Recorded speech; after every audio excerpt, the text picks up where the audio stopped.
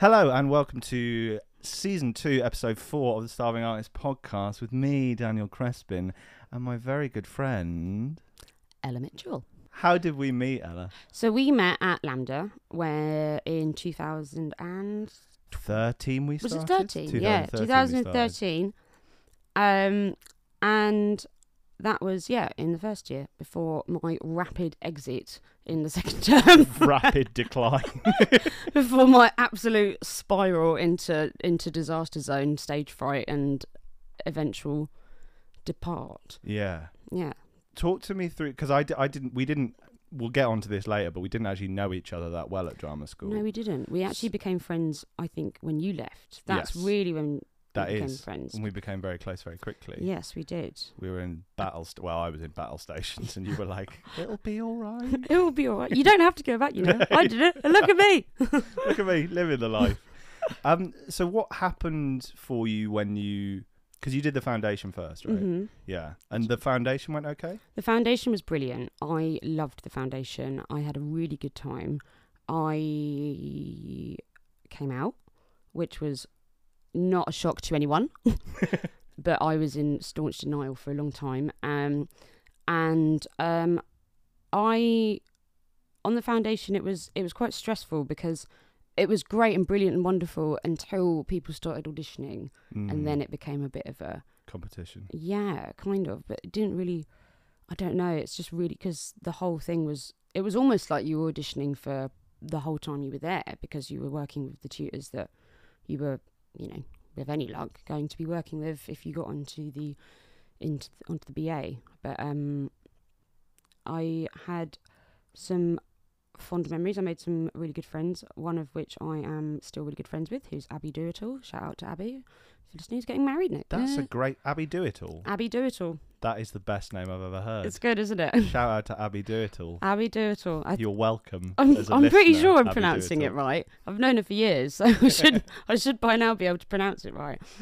But it was an interesting time. I ended up getting put on the waiting list for Lambda. Sorry, just having a drink there, glug glug.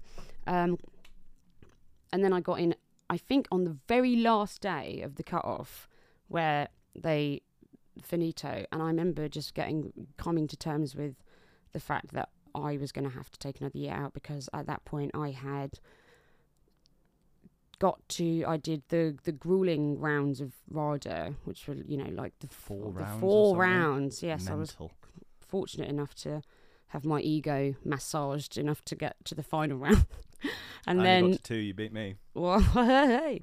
And then to be, pipped at the post. And so that one went down the drain, and then I was kind of relying on getting into Lambda, and then it was the very last day, and I remember waking up at about 11 o'clock going, well, guess I'm going to get a job and do something else and whatever and audition again next year. And I got a phone call and I lost the plot and my mum cried. And little did I know that it was going to be a complete disaster for me. So the change between when you started the 3 year, because as you say, it was quite, start of second term was where it kind of got too much for you.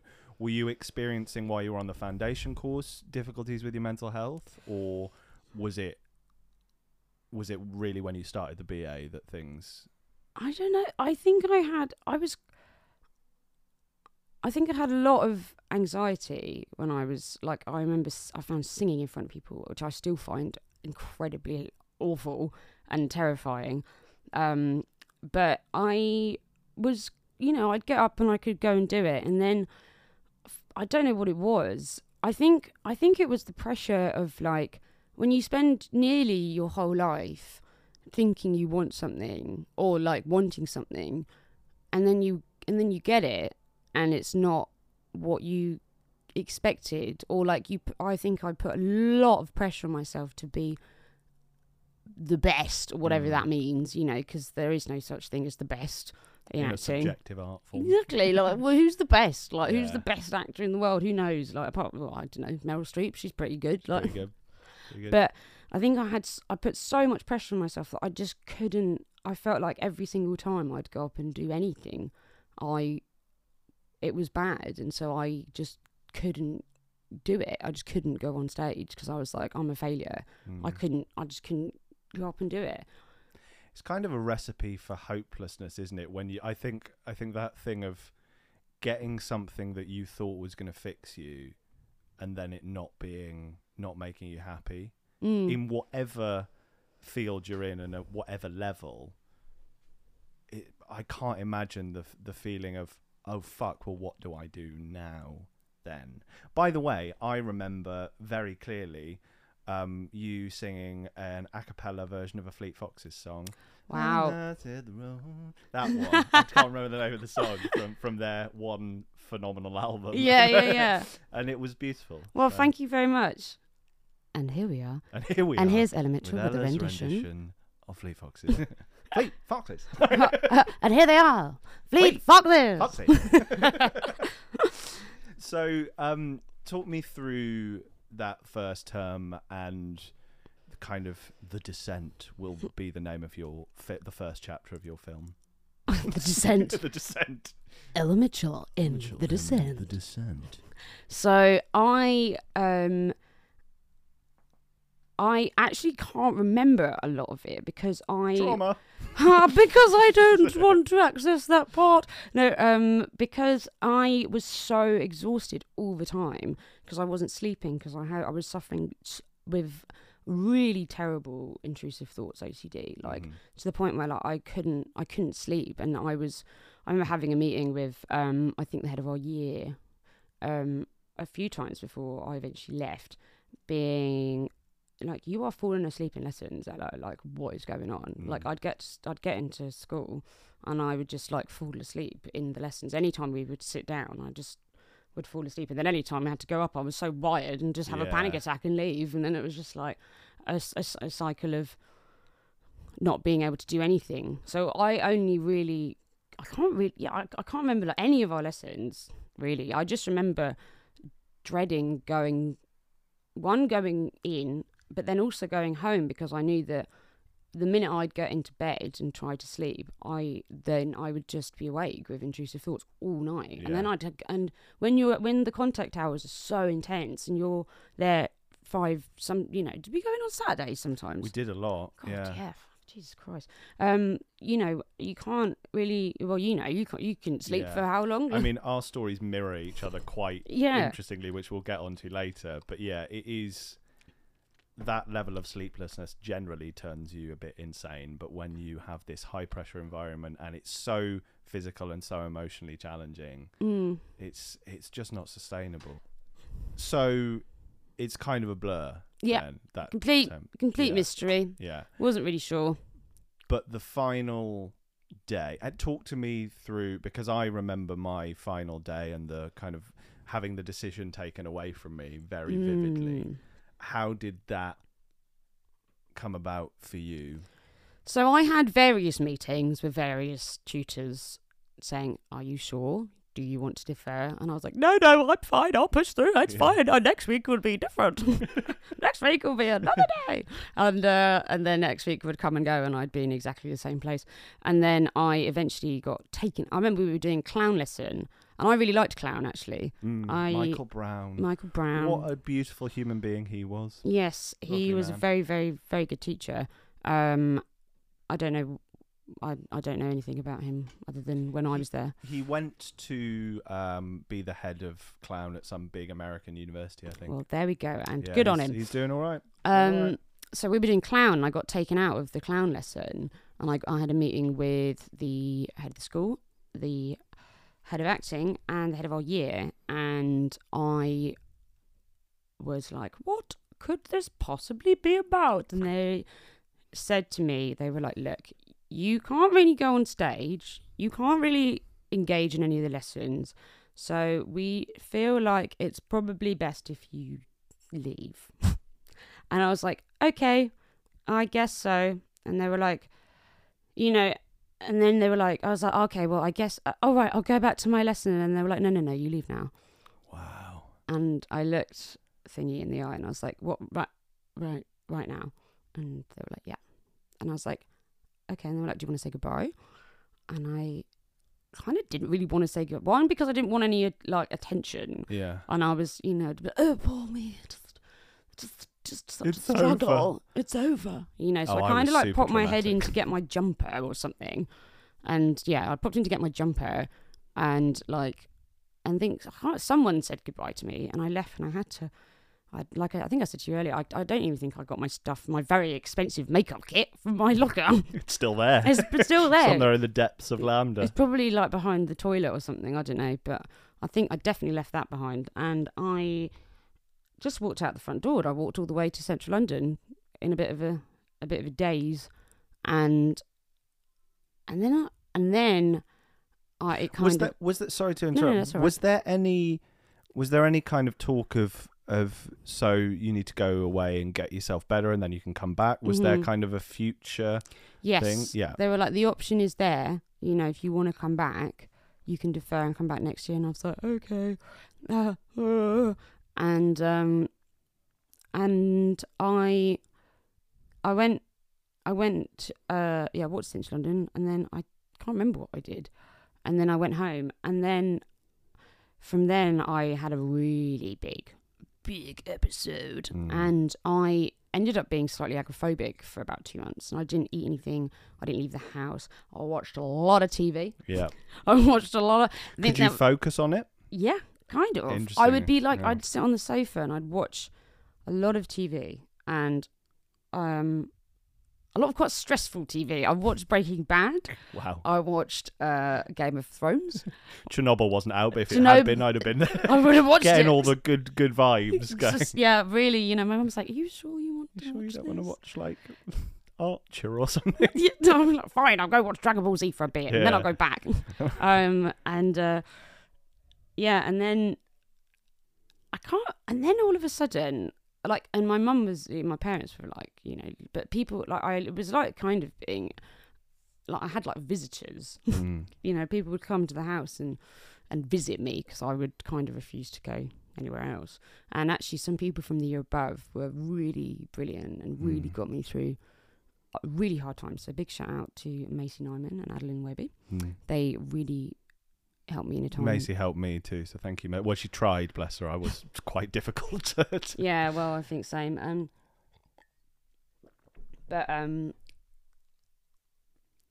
Where was I? Had visitors. And then I kind of just lost the plot, and I had some really, really bad moments, and then I remember one day a lot of my friends were going to Secret Garden Party, and I just turned around to my mum after not having left the house really, apart from to go to therapy for 2 months, and I was like, I'm going to buy a Secret Garden Party ticket and I'm going to go. And she literally lost it and was like, oh my God, okay, I'll drive you. Oh. And I was like, okay, great, that's brilliant. Okay, and I went, and then from there I just kind of sorted it out, and I got some work, I got a job, and then I remember I got a job in a bar, and then I got a job in a cafe, like the classic, and then by some happenstance I got an agent. I remember getting my first professional job at the Lyric, which was in Hammersmith when you lot were in your third. Well, you had left. Dan wasn't there, but everybody else was there. I think we're the only two dropouts from our year. We are, I believe. All right, Yeah. all right, and here we are. Only two that year. What result? And at the Lyric, but it was quite. I mean, I was obviously delighted because it was an amazing production. It was Simon Stevens. It was Herons. And it was a brilliant part. Quite bonkers production, flooded stage and everything. But I remember because I had very big stress about going into Hammersmith because it was very not a nice place in my brain. Yeah. And I was like, of course, the job that I get is in the bloody I Hammersmith. still can't go back there. Well, I have been, but I still feel fucking weird going back there now, even. I mean, it's all right. It's all right for me now, but you know, you understand it. It was just like, I just didn't want to go there. And so I was like, great, now I've got to do rehearsals in Hammersmith, the last place I want to go. Yeah. But Lambda is in Hammersmith, just for any who don't know that. Yes, sorry. Context. The clarity is, yes, Lambda is. No, it's all right. My job is to clarify. It's fine. But I guess it was quite good exposure. You know, exposure therapy. It was like, well, you're going to have to go, otherwise you're not going to do the play. Yeah. And I did it. And I remember going on for the first preview, and I felt like this feeling in my stomach, and I was like, uh-oh. It's happened. I was like, no, this is healthy nerves. Yeah. Oh, brilliant. Okay, I went on, did it. And Gary Lineker came to see it. Gary Lineker came to see it. Yeah. Was he in a bag of crisps? Maybe. Although I don't think they sell Walks the Lyric. They probably sell like salty dog. Yeah, salty dog. The salty dog crisps. Yeah, and that was good. And then a lot of people from our year came to see it, I think. Did they? Yeah. Because they got a discount. Because I came to see it, but I was actively avoiding people from my year, not through any fault of their own, just because it was too traumatic. Well, some of them through the fault of their own, but we won't get into that yet. But that must have been nice. Because I think that feeling of being forgotten is a massive part. Well, it was for me. Yeah, I was quite. I think I was quite bitter when I left. So I did that, and that was quite a good success. I got another play off the back of that, which was good. And then I ended up working for a couple of years, and I hated it. Really? And I was like, I should have learned my lesson. But yeah. What did you hate the lifestyle? Or did you hate the actual doing it? I hated. I don't want to be massively negative, but I didn't enjoy, should we say, I didn't enjoy the fact that I always felt like no matter how, what's it in The Simpsons? It goes, no matter how hard you try, no matter how good you are at something, there's always going to be someone better. Yep. Which is fine, but it was like we were saying earlier, like what I looked like, I guess, and I don't know, maybe the way I performed, I'm not sure, wasn't really in vogue at the time. It wasn't. Like nobody wanted some like weird square-headed little or whatever. My favourite little munchkin, Ella Mitchell. Well, yeah. I remember once my agent put me up for a munchkin? A munchkin. Oh, a munchkin. And I got it. And it's out now. But they are doing a new Snow White, I've heard. So. All right. I'm going to be the bird. Get back in that. But I remember I got put up because I get put up for a lot of children. And okay, if you're in a big theatre, I am 12 at a push. 14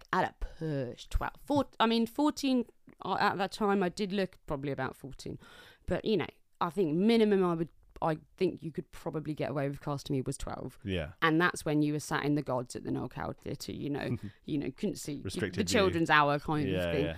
But I remember I got a script through for this play at the Hampstead Theatre, and it was for a 7-year-old. Wow. And I was like, this surely isn't right. But they couldn't cast an actual 7-year-old because of, for some reason. Well, that's the thing. For actors, I think especially female actors who look younger, it's quite a niche because they're often looking for that, yeah. So, I had to play Hansel once, and I had to shave twice a day because I did the matinee, and then by the evening I was getting 5 o'clock shadow because I'm extremely butch. Wait, what part was that? I was playing Hansel in Hansel and Gretel. No, yeah. Twice a day. Yeah. He doesn't look young enough. He doesn't. He's got 5 o'clock shadow. I feel, and I've expressed this to you before, but I mean, everything happens how it's supposed to happen is what people say. Whether that's true or not, I don't know. But I feel very sad that I didn't know you that well at drama school and was also not sleeping already by the time you left. And that I wasn't there for you. I felt have felt in the past quite guilty for that, because you could have. I reached out to you when I was in a dark place and had felt forgotten, and then I was like, ironic that I wasn't there for Ella when she was in that place. I mean, it's fine. It's completely fine. You know, I don't think I let anybody in. No, I just wouldn't let. I was, you know, for any, you know, people that don't know who I am, for whatever reason that is. Yeah, how do you not know? Come on. The Elmet.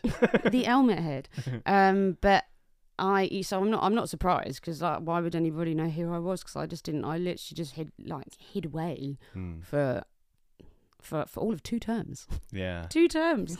Paid off that student debt. No worries. Easy. No student debt for me. Paid it off. So it's completely, you know, I don't hold any grudges about that at all.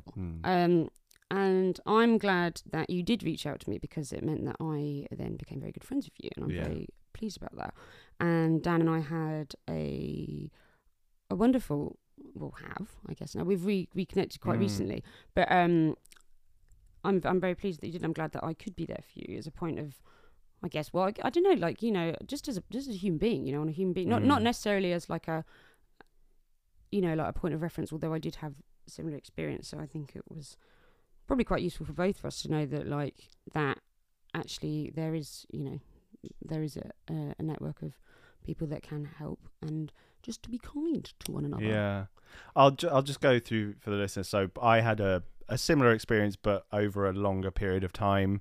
So by the end of term 1, I was quite fucked. I was starting to really get 2 hours of sleep a night, 4 if I was lucky sometimes, but very rarely 4.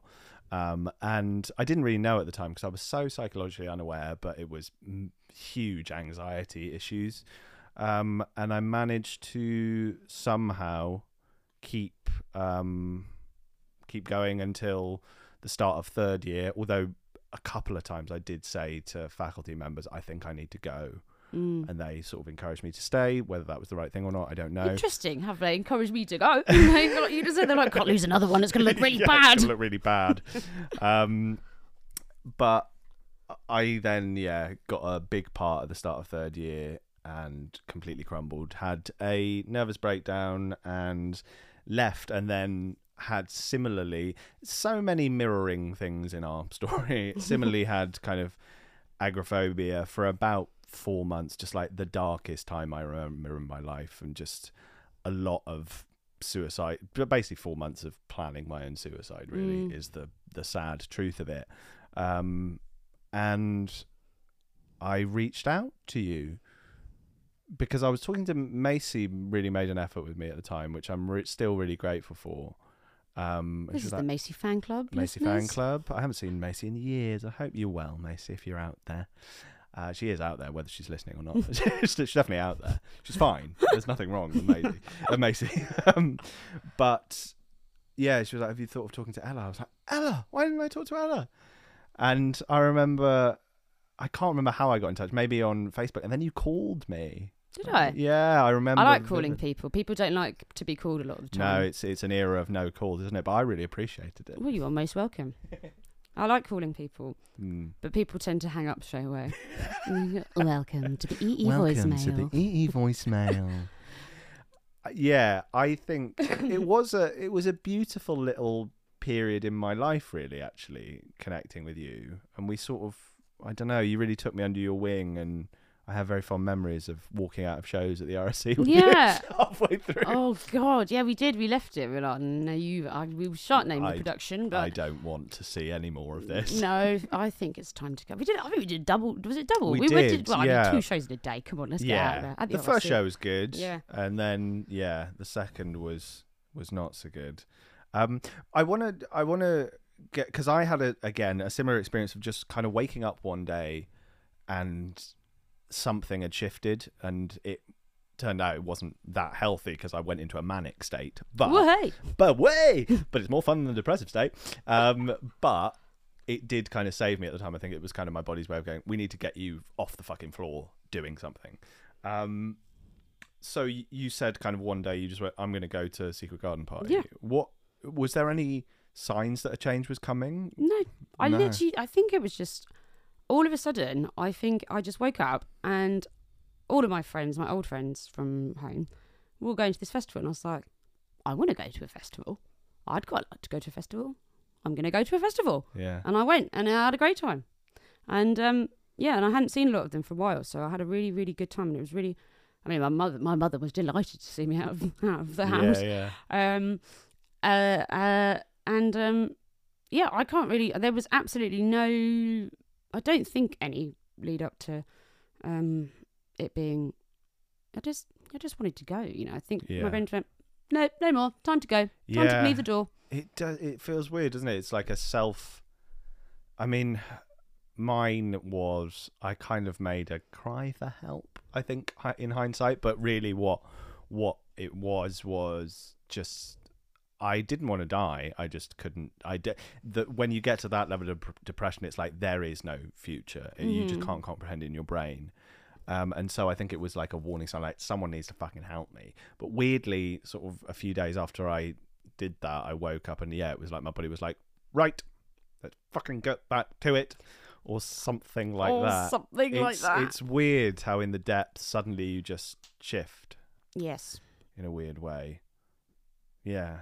How we won't go into names or anything, but another mirroring experience between our experiences is it wasn't just drama school that kind of crumbled for us, which is a massive thing because it's so, I think at that age, so part of your identity. It's like, oh, I've always wanted to do this. I'm an actor. I'm going to be an actor. And then the rug's pulled out from under your feet. But we were both in relationships that then ended when we left. Which adds another layer of you've got heartbreak on top of that, but you can't really feel because you're so depressed. Stuff. I mean, I definitely felt pretty solidly heartbroken. Yeah, that was my first proper experience of heartbreak, and that was too. I would take anything over heart. I do not deal very well with heartbreak. No, it's at awful. All. It's grief, and we don't really give it that weight in society, but it is. It's grief. I think you should be allowed time off work if you go through a bad breakup. I think so. Personally. I think so. It's really bad. Like, I'm very pathetic when it comes to heartbreak. I'm absolutely under no circumstances to be consoled. To be, I just absolutely want to just, that's it. Do not ever break up with Ella, all right? Never. Is the main warning. This is your warning. I just don't deal with it very well, and I wish that I did, but I don't know how I can navigate that. Hopefully I won't have to. Well, my method has been an avoidant attachment style where I just don't get into relationships, so I don't want to figure that out again, which is really healthy. I'm trying to get over that right now, but it's been 7 years since that event, and still I've never really fully committed to a relationship because I'm always like, I'm not going to get emotionally invested because that hurt a lot. That really hurt. That really hurt. It's still I'm not going to do extreme sports, and I'm not going to do extreme dating. No extreme sports here.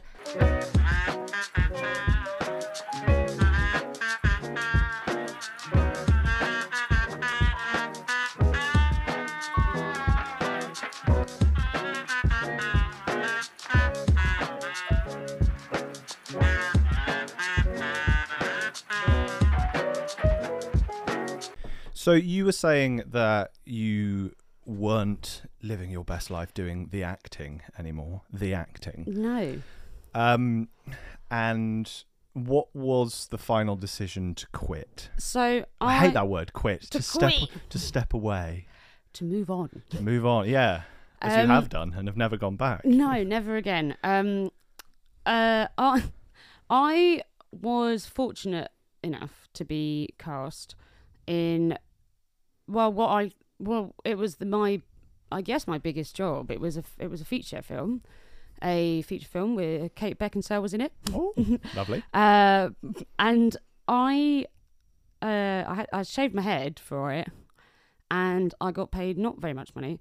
And I remember we'd just finished filming and it was like a 14-hour day. I'd done like 3 days on it, and like we just finished filming a 14-hour day in like Bethnal Green, and I got taken back to 3 Mill Studio, and it was I think like 2 o'clock in the morning.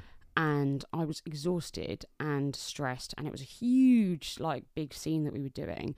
And I remember, and my driver had gone home, and I was living in West London, and 3 Mills, if you don't know, is out in Bow, so very far away. Very My east. parents live like essentially near Hounslow, so this was very far away. There was no night tube.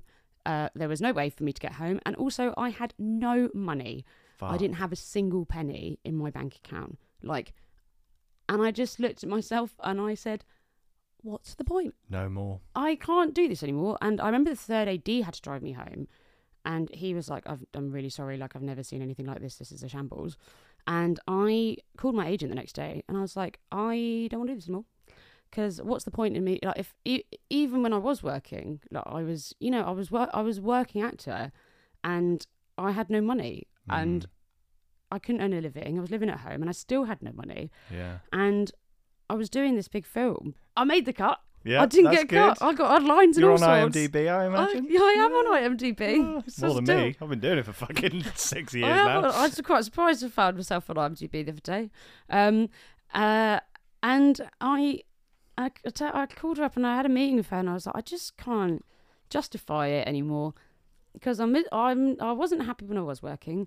I wanted to work when I wasn't working, and I didn't have any money either way. So I was like, right, I think I should probably do something else. Yeah. And she was quite, you know, she was very understanding, thankfully. And was like, you know, like if you ever want to come back, same kind of spiel as Lambda gave me, really. And I then quit, and I just ended up getting a job in theatre marketing for 3 years. I remember that, yeah. 3 years I worked there. Yeah, mental. And I just kind of wanted an inverted commas, a normal life, you know. And my partner at the time was worked in publishing, and you know, they had a very structured life, and that's kind of what I wanted. And I ended up working in an office for 3 years doing theatre marketing, which was quite useful. And it was, you know, stable-ish income and etc. etc. Had somewhere to go every day. But you know, it's not all working in office, I don't think, was for me either. But as we have learnt, but you know, it gave me some stability. But I just remember just being like, what the hell am I doing at 3 Mill Studio at 2 o'clock in the morning? I couldn't even get a Boris bike home. Man. You know, I couldn't. That's how little money I had. I was like, I couldn't even get a Boris bike home. Yeah. And I was like, not that I'd want to cycle all the way home from Bow. Yeah, Bow to near in the freezing Hounslow. cold. It was freezing cold, I remember, and I had no hair. I had Oh, shaved, fuck, I had yeah. a shaved head. You know, I shaved my head Cold for that and part. miserable. Seriously. Yeah. But yeah. That's so interesting that it's because often it's a gradual process, isn't it, where people decide to step away. But yeah, it's that moment of clarity. It's quite kind of, a running theme, isn't it? It's like, nope, Nope, no more, not no again. more. Just Yep. impulse. Yeah. But Man. that impulse I kind of stuck with. And I think I had like a little bit of like, oh, maybe I want to do that. Maybe I want to. But like I said before, all I really wanted to do was do cartoons. Yeah. That's all I really wanted to do anyway. But I didn't end up doing that. So, you know, there's still time. And what's your life been like since then? So you did theatre marketing for 3 years. Yes. And then COVID happened. Oh, fuck, yes. Yes. That whole big shebang. And then I You lost. remember it fondly on the Star Wars And then podcast. COVID happened. And I was like, right, well, then I got made. But I did a lot of really interesting creative stuff when I was working, and I did a lot of art direction. It did wonders for my creative CV. Yeah. Did a lot of art direction, did a lot of storyboarding and like trailer making, and Cool. saw a lot of theatre. How was that, seeing theatre again once you'd stepped away from it? Was there any pangs of like, oh... Not really. No. I don't know what. Weirdly enough, I ended up working for Kenny Wax. I worked for a company that I worked for a woman called Helen Snell, who was very lovely. And we did all the marketing for all of the touring marketing for Kenny Wax's show. So I ended up working with the Mischief lot. Yeah. So it was complete full circle. It was really funny. I ended up, you know, with the Henrys and everything. And so I saw them quite a lot, and I did a lot of their like promotional stuff for their new shows. And so it was really funny, because I ended up working back, I guess, with Lambda With Lambda grads. people, yeah. Almost entirely with Lambda grads, which was so odd. Mm. Then COVID hit, and then I was like, well, I've got to find something else to do. Then I started training as a carpenter.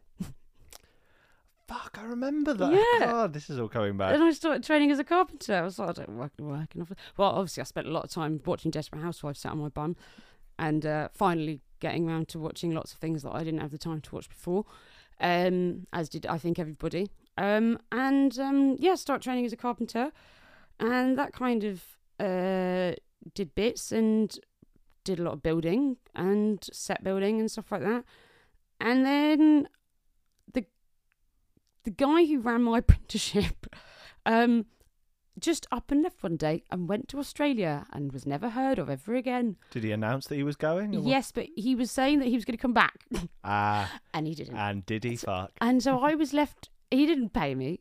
I was left with like half skills that I couldn't really transfer on my own. And so I was like, what am I going to do now? Again. What am I going to do now again? Yeah. And then I ended up working a lot of like festivals, I guess, like festival-y, building-y stuff. And then carpentry was, I'm not very good at maths. I've discovered, and I was like, that can be difficult with very difficult, especially when you're trying to make cut lists, and I'd get them wrong all the time. And so people were like, can you build me some cupboards? And I said, absolutely not. Do you want them to open? If you want closed they cupboards. creak a lot, but this one fell down. Here's one I didn't finish earlier. But I did learn a lot. Now I'm a paint and decorator. Yeah. Because I figured out that I could get my own work doing that, because I did a lot of that. And didn't need a lot of maths for that. Did a lot of eyeballing stuff, so that's what I do. And then again, by accident, started taking pictures, and now I get photography work. Amazing. So it's all creative stuff as well. Like, you've stayed within that realm, which is interesting. Yes, that's my life story. And that brings us to the present day. I want to ask, and this is quite a sad question because it shows a lot of the things that I feel as actors, well, not all actors, but I think acting, whether I want it to or not, is so wrapped up in my identity and what I do and what I'm here for and what I was meant to do. What brings you meaning in your life since you've stepped away? What do you not live for now, but like what are the things that bring you joy, and what are your priorities? I mean, it's just the little things, isn't it? It's the little things. It's all about the little things. It's a good cup of coffee in the morning. Well, yeah, like 12 of those. I don't know. I just, like, I love my partner. Like, she's amazing, and she's a really talented DJ, musician, producer-y person. Julia Campanella, or Julia Tess. Yeah, give her a shout out. Julia Tess, playing Field Day next week. Cool. It should be pretty fun. I did a lot of what brings me. I just really like weird little things. Like I was saying earlier. Like I think I get my brain gets kind of like tracked onto like slight obsessions. Like at the moment, it's like old football shirts. Yeah, we had a big long conversation about that, which a brought lot me of a old lot football of joy. shirts, and I love old football shirts. I don't even own any really. I've got like two. I've got like a West Brom one, I've got a Fiorentina one, and I've got another one. But I just love just looking at things, and I really like going to car boot sales and just looking at old tat. Yeah, that's really, to be honest, what I really enjoy. And going and seeing my friends, and actually, I was saying this to you before, but I got a lot of burnout because I drive myself to the ground when I do work, and when you work for yourself, and as a freelancer you don't know when you're going to work and when you are going to work. So when the work comes, I take it, and then I overwork. And I went on holiday recently, and I got really, drove through Polignano al Mare, which is where they host the Red Bull diving, cliff diving competitions. Wow. That's where they start the tour, I think. And I obviously got obsessed with them. And I am going to start taking platform diving lessons Fabulous. next week. As someone who's scared of heights, that's terrifying. But Well, congratulations. yeah, I'm going to start doing that. And because my friend told me, wise words from my friend Jess, she said, Ellie, you need to try and find a hobby that you don't try to monetize. Yeah. And I was like, that is wise words. Because I was like, I really enjoy this. How can I make it profitable for me? Yeah. And then it takes the kind of joy out of it, I think, when you end up making it your job. Well, not always. Like, I really enjoy photography and painting and stuff like that. But there's an added pressure that, you know, like something you have for to just pure recreation and joy. And I don't think I'm going to become a professional cliff diver anytime soon. So I don't think I'll be able to make any money off it yet. Such a funny job that's a thing. It's I'm a professional mental. cliff diver. They're crazy. If you Yeah. see, they jump off so the highest you get as an Olympic diver is, I think it's 10 meters, and they jump from 20. So what I've seen videos of these Olympic divers go up to the 20-meter platform and they can't do it. They're like, fuck. Yeah. They're like, fuck that. Yeah. Yeah. So I'm going to do that, and that's going to bring me some meaning, I guess. Yeah, yeah. But it's just like little weird things, or like, going and looking at old tat, I guess. I just really like going looking at old tat, and going and cooking and all of those things that people tend to enjoy. It's really lovely to hear, because I just think for so much of my life I've been like, I have to be a really successful actor or I'm a failure. And actually I love loads of things. You're an amazing musician, and you've got many skills, and you've got a really nice voice. Thank you. I do voiceovers. And he does voiceovers. Not the EE one yet, but Welcome to the EE voicemail. I think it's just about finding joy in things that, I don't know, what you feel in your gut. Yeah. Feel it in your gut. Feel it in the guts. Do you still, that time in your life, when you left Lambda and the 2 months after, and that whole period of really, difficult mental ill health, do you still feel pain from that time? Do you? Oh, yeah. Yeah. Oh, okay. yeah. Good. That makes me feel better. Yeah. Yeah. Serious, yeah. Yeah. I good. don't even like. Not good for you, but I'm just glad great. that I don't feel so Thank God. weird for still feeling. Yeah. No, yeah, of course. It was terrible. It was awful. It is a massive trauma, I think. Yeah, like completely debilitating. And I didn't know who I was. Like, I'm very outgoing, and I like chatting to, and like, nobody knew who I was. Really. I just became a completely different person, and I don't like thinking about that person because, it was still me, but like, it's just like I didn't even recognise myself. Yeah. One, because I was so thin. Yeah, God, weren't we all? Thin. Looking back at photos of that time, it's like, Jesus. Yeah. Yes. But, like it does. I was just very destructive, and it's just I don't really like thinking about it, because it's just like, also, like, what's the point? Like, what's the point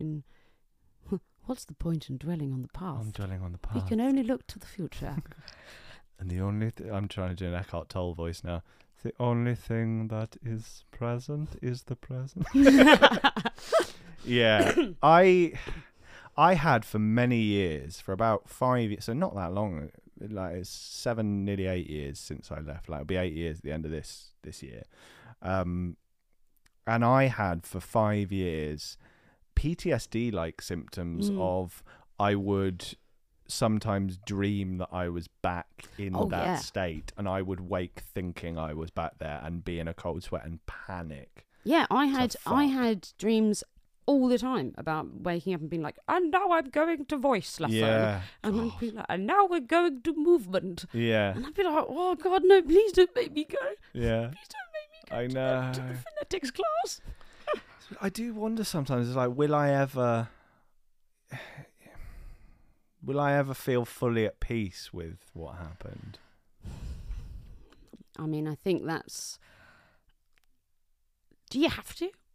No. Do you have to? No, I suppose it's a scar, You've isn't got to hold it? on to those. And the scar will always be there. If you're feeling really numb, you can always remember the the complete and utter trauma. Yeah. You know, Yeah. you can always look back Oh, like, what? God. I can't feel anything today. Let's have a think back to it was 2014. Oh. Yes, I remember it fondly. What a time. What a time. Jeez Louise. And on a more positive note, what are your plans for the future? Or are you very much a keep it in the day kind of gal? I mean, I don't even know what I'm doing next week. Actually, next week I do know what I'm doing. I'm doing a lot next week. I'm doing a lot of working next week. Doing a big shoot, and I'm doing someone's stairs. But a lot, I tend to kind of not really. I'm not really a big, like. Don't tend to plan very many things. Yeah. And I've got lots of weddings and things coming That up. time and of our I have lives, to plan. isn't it? Yeah. I have to plan for Everyone's like next getting year, and I'm married. like, I don't know what I'm doing next week. No. Like people are like, how's the 13th of April look next year for you? And I'm like, I don't. Oh God. Yeah. Uh, It's freelancers though, isn't it? We're not used to that sort of no. thing. Yeah, it's like, oh yeah, I'll book that day off in April next year. I think I'd quite like to go and live somewhere else for a bit. Probably. I'd quite like to go and live by the beach. By I the need beach. to be.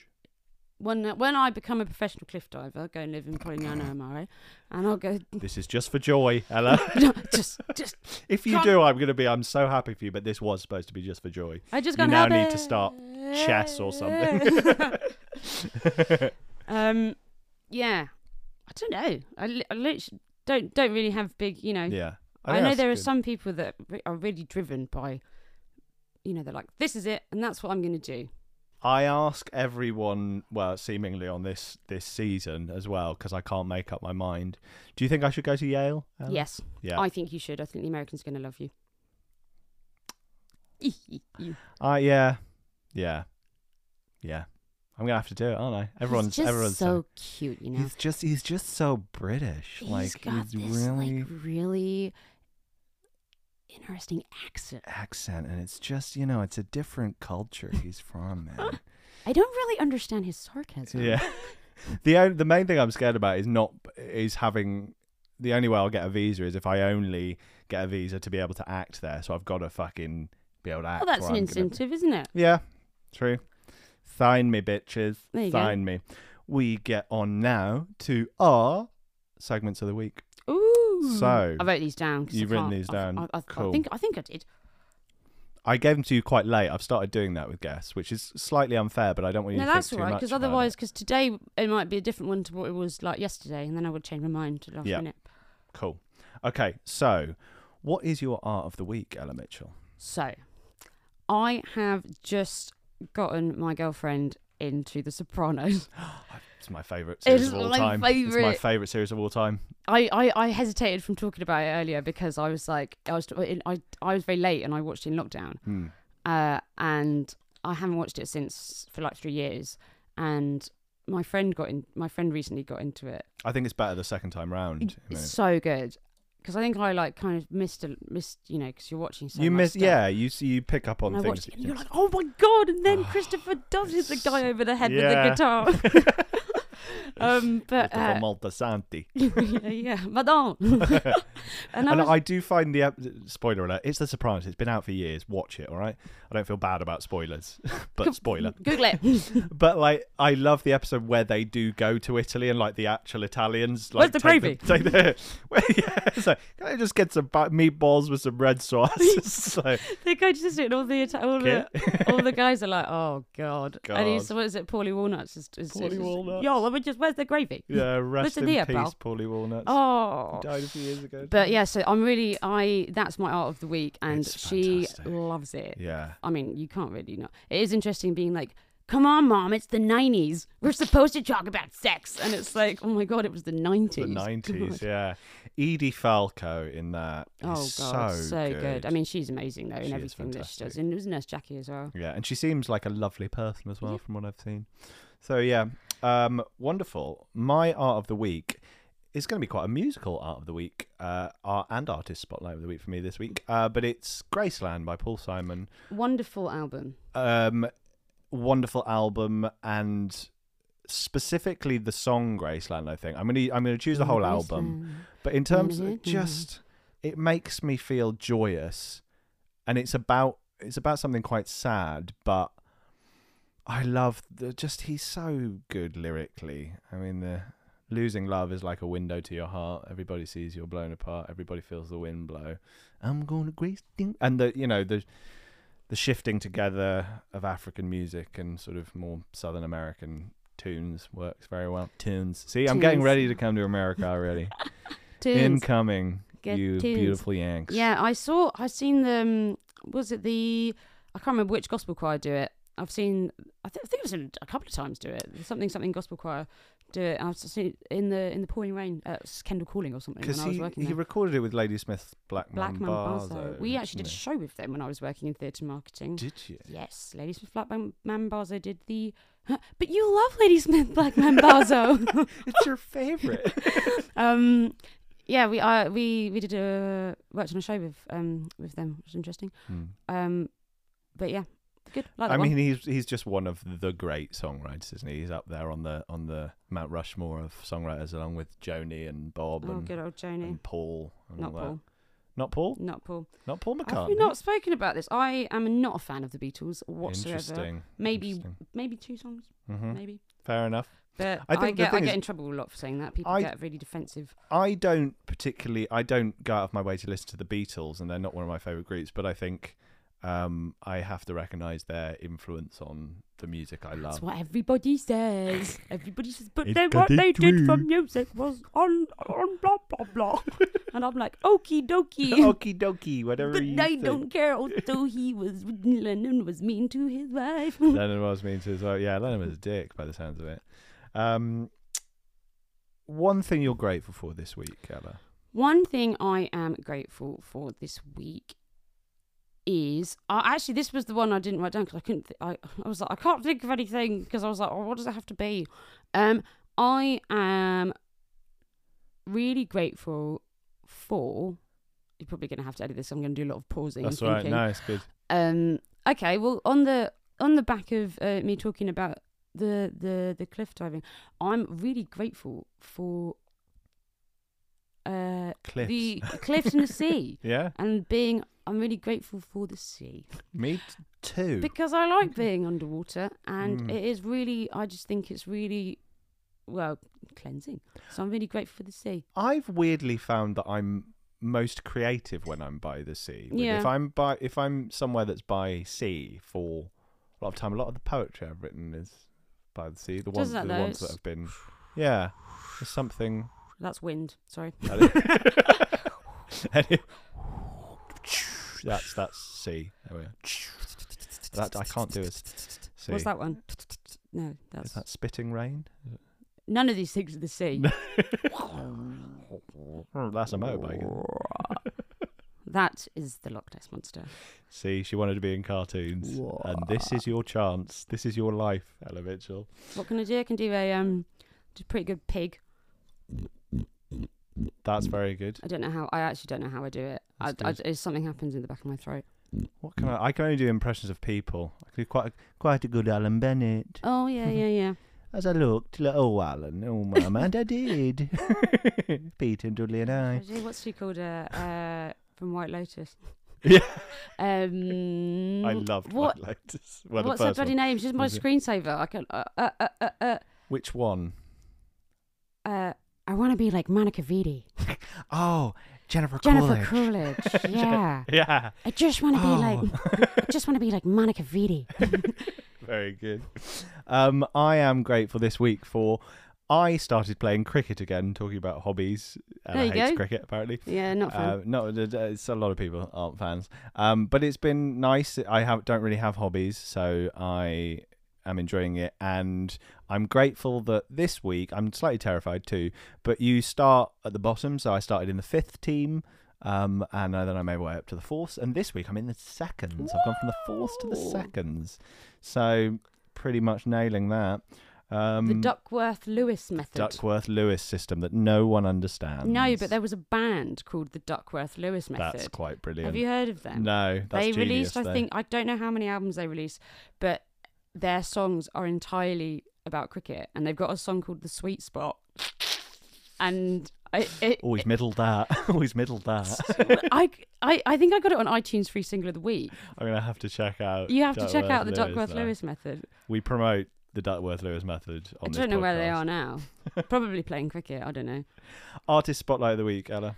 So I thought about this, and I was thinking, actually, Martin Parr. Do you know the photographer Martin Parr? Yeah. Because I went to his exhibition a few years ago that he did at the National Portrait Gallery, and I feel like a lot of his photos, he did like a series of club photos, which literally looked like promoter club photos, which I'm not a fan of. But all of his original, just his style in general, I find just amazing. And if you don't know who Martin Parr is, he just has a real snapshot of, I think, a lot of being British, and his photos of people on the beach being incredibly British and sunburnt, and all of that kind of like his garish like flash stuff, and just really capturing things without like any kind of compromise. And a lot of people can look at it and be like, well, this isn't a really, where's the depth of field kind of, but they're just brilliant, and they're just really, I think, just uncompromisingly great. And I know that's probably quite a bait thing to say, but I got back into him recently because of the shoot, the theme of the shoot that I'm going to be doing in the style. So I was like, who can I look at? And I was like, Martin Parr. He's he's pretty good with the flash. I would love actually some recommendations from you at a later date about photographers to look at, because it's one sort of art form that I love going to see exhibitions from photographers, but I don't go to the photographers gallery. Let's go, because it's usually pretty good. But yeah, I mean, Martin Parr, I can look at his stuff all day, because there's always some. It's like when I go to the theatre, I find when I go to the theatre, I like watching the people that aren't talking. Yes, because me too. I like watching the people that aren't talking. I remember my mum told me once. This is slightly off topic, but when I was about, I think she said I was like 2 or 3, and we were having to, because my mum's an actor, my dad's a writer. Heaven forbid. And you might have seen her in the Wren Kitchens advert. She's in the Wren Kitchens advert? She was. That gave us Christmas dinner for 3 years, that did. But she turned around to me at the dinner table, apparently, and it was like when they had guests over, and she was like, Ella, what do actors do? And apparently I was like, they lean. They lean? And she was like, what do you mean they lean? And I was like, they lean. And I gestured, well, you can't see what I'm doing, but I gestured leaning. Because you'd been watching, even from a young age, you'd been watching the people not talking. Leaning, yeah. And I was like, oh, that's really what acting's all about, isn't it? Yeah. It's a lot of leaning. I find it really interesting as well watching, because bad actors will kind of zone out, and they're sort of just waiting. Or they'll do too much. Mm-hmm. I think that's one or the other. Yeah. You read The Art of Course Acting? I haven't, no. Oh my God, it came out in the 60s or 70s. It's brilliant. It's Michael Green, and he actually has The Art of Course Cricket and The Art of Course Rugby, I think, as well. But there's a lot of, it's just a lot of like, whether they're real or not, anecdotes. Yeah. Of just how to be a bad actor, essentially. And it's really, really funny. So yeah, a lot of watching people of that. But yeah, with Martin Parr, I think there's lots to look at. But I think when I do that, though, it often means that I'll laugh at, in inverted commas, inappropriate places. I'm like, meh. Oh, I'm the same, and I have the worst laugh in the world. We've got really loud laughs. So. Another thing that mirrors each other is we're like one person, just with like one. 2 different lives. Serendipitous. But I'll just laugh really loud, and people are like, shh. And I'll be like, it's a comedy. The worst one ever was I laughed really loudly when Simon Russell Beale was doing King Lear at the National, and the bit where he beats the fool to death. I couldn't stop laughing. It was really awkward, and people turned around and stared at me. But it's like that. What is it? I've paid for this ticket. I'll laugh when I want. Exactly. Well, yeah. It's like that Brechtian thing, isn't it? Music against the grain. It's the only time I'll ever really enjoy ABBA, which I don't enjoy. But I will enjoy ABBA if it's used in a way that's like Tarantino-esque. I think I can only when I hear ABBA, I immediately go to like a scene from The Sopranos, where they're whacking somebody, and I'm like, then I can enjoy the music because it's funny. Yeah, that's true. That's interesting. My artist spotlight of the week is Steven Adler, the original drummer from Guns N' Roses. I was listening to Appetite for Destruction, their debut album, on the way home from cricket last night. I had training last night. What, you weren't listening to the Duckworth-Lewis method? The Duckworth-Lewis method. Now that I know, I will. But he was only on the first album, and there's just something. It's quite subtle, but there's a groove to his drumming that he doesn't feel like a rock drummer. And I think Matt Sorum took over as the drummer of Guns N' Roses and is a fantastic drummer, but is a proper rock drummer. And there's a swing to his playing that I think makes that album so great. And I remember Izzy Stradlin, who was their rhythm guitarist, one of the best rhythm guitarists of all time, saying that Guns N' Roses was over for him once Steve was kicked out of the band. Which songs? So Appetite for Destruction was the album with the famous one that everybody wears the t-shirt of. Yeah, that and one. Which song in particular? I think Night Train is a good example. I mean, it's part of it's on Cowbell and stuff like that, but there's just I can't quite describe it, but I think drummers will know what I'm talking about. There's something that feels almost like almost. Are you a drummer? I was a drummer. I just played drums for 10 years. Did you? I did not know that. I did grade 6. Yeah. All the way. There's Nearly something that almost reminds me of like grade 7. I don't know. Grade 7. Like I think. funk drummers about the way he plays. It's not. His syncopation's interesting. It's just not. He's not doing anything really wild and like changing time signatures or anything, but there's just a feel and a groove to his playing that I think. They were a great rhythm section. They're like with Duff on bass and Izzy and him. Yeah, I think Night Train would be a good one to showcase that. Also, Rocket Queen. Rocket Queen's a good one. And then it became Axl Rose and Friends. Axl Rose and Friends. I saw them in 2010, and it was Axl Rose and Friends. Yeah. Slash had gone. I saw them in 2017 when Slash and Duff had come back. It was a great show, but they were 40 minutes late when I came on, and it wasn't very good. No, yeah, Axl's a bit odd these days, but they're making a shit ton of money. Oh yeah, and headlining Glastonbury. What? Yeah. I know you're no longer in the industry anymore, but if there was one thing you could change about the entertainment / acting industry, oh my what god, would it be? Okay, there's absolutely no way that this can be fixed, I don't think. But if I could wave a magic wand, you should be able to.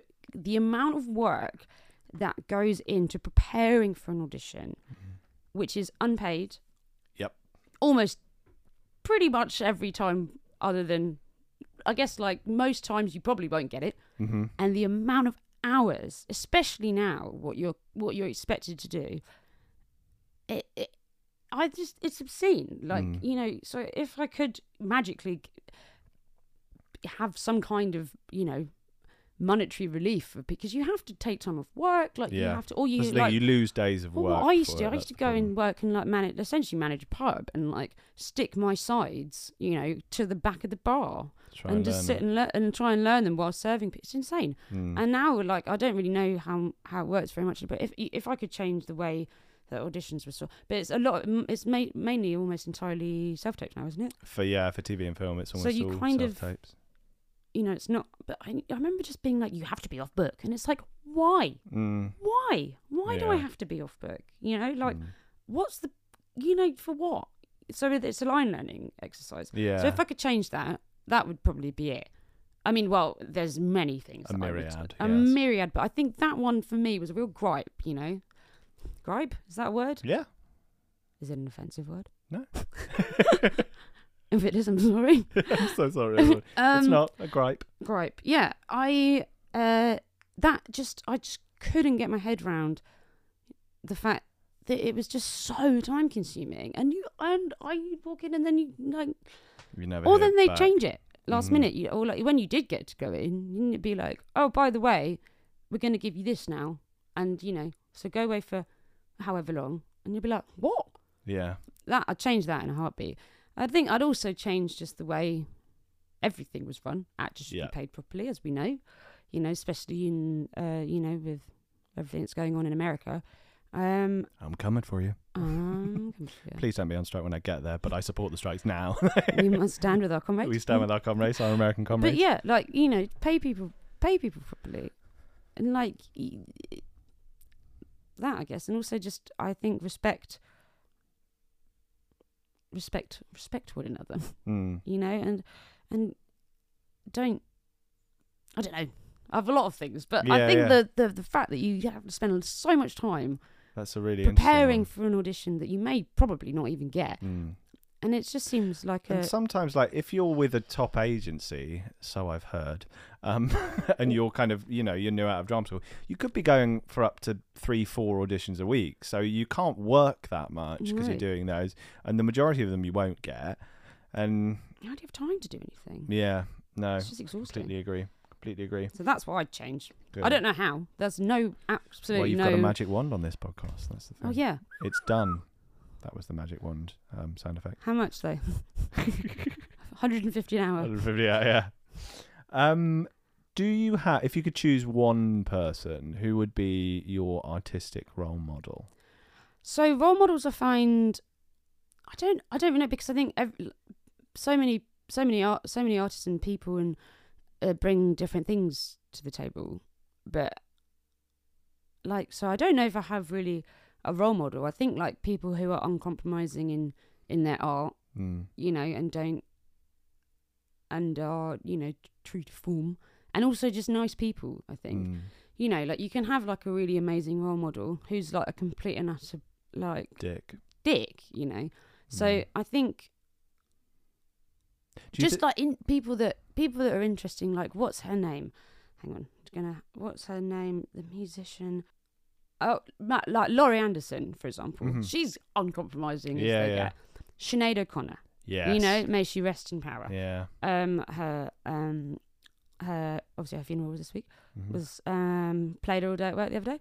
It was great. She was absolutely uncompromising in everything that she did. She was really nice by the sounds of things. You know, she struggled with so many things and was was completely true to form, no matter what people did. I think she's a real artistic role model. I think there's a fantastic thing. So you know the whole thing she did on, was it SNL? SNL. So that thing they steamrolled her. Yeah, about a week later, it was Bob Dylan's 30th anniversary concert, and they booed her. And she was going to sing "I Believe in You," which is a really slow ballady song, and they booed her, and they kept booing. And so she sang War. She just said to the accompanists, the other musicians, just cut, and she just into the mic a cappella just yelled the war. She was like, "Well, if you're not gonna like it, I'm gonna do it again." It's badass as fuck. It makes me cry. Yeah, and then bless her, she was really young then as well. Like, I think she was 25. She gets off, like she just gets to side stage, and I can't. I think it's Chris Christopherson or someone like that. He just puts his arm around her, and she sobs. Really, but the composure, and she does the whole thing, you beast, know, really fight the real enemy. Yeah. But yeah, I think actually, you know what, I'd put her up there. Yeah. Uncompromising, badass, just like, and you know, the fact that she like bore her heart, like literally put her soul on a stage, and for them to just boo her, and for her to like relive what, you know, for something that. And I think, what was it, the Boston report about the things, and that came out afterwards. Yeah, a long time afterwards. But people were starting to speak about it in Ireland, I think, at that time. You know, very quietly. But and then the Boston report came out, featured in the hit film Spotlight. But yeah, I think I'd have her. Yeah, that's a really great choice, if I do say so myself. This is the hardest question, I think. What does it mean to you to be an artist? What you've said, uncompromising. That's one thing. To be an artist, I think it's this is going to sound, I don't know if this is really like pretentious thing to say, probably. This whole podcast is pretentious, don't worry about it. I live for this shit. Yes, brilliant.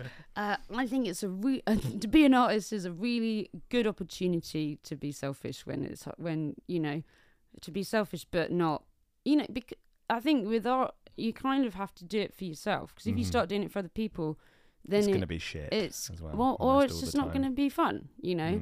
I mean, obviously that doesn't, you know, for like if you get like clients and you have to do like different things and stuff like that.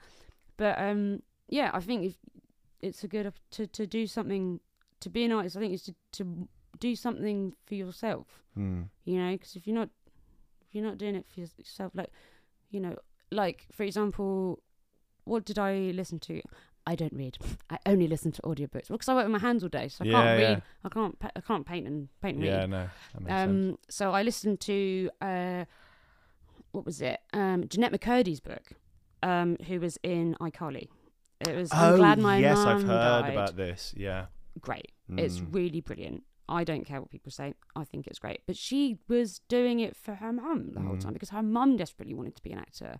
And so her mum wanted her to be an actor. She was like, I don't want to be an actor. And she was a kid. She didn't know, and then so I think the answer, but yeah, if you, I think listen to it, the audiobook, because she reads it and she's really funny. But it is really, there are some really tough bits, but she navigates it in a really good, funny way,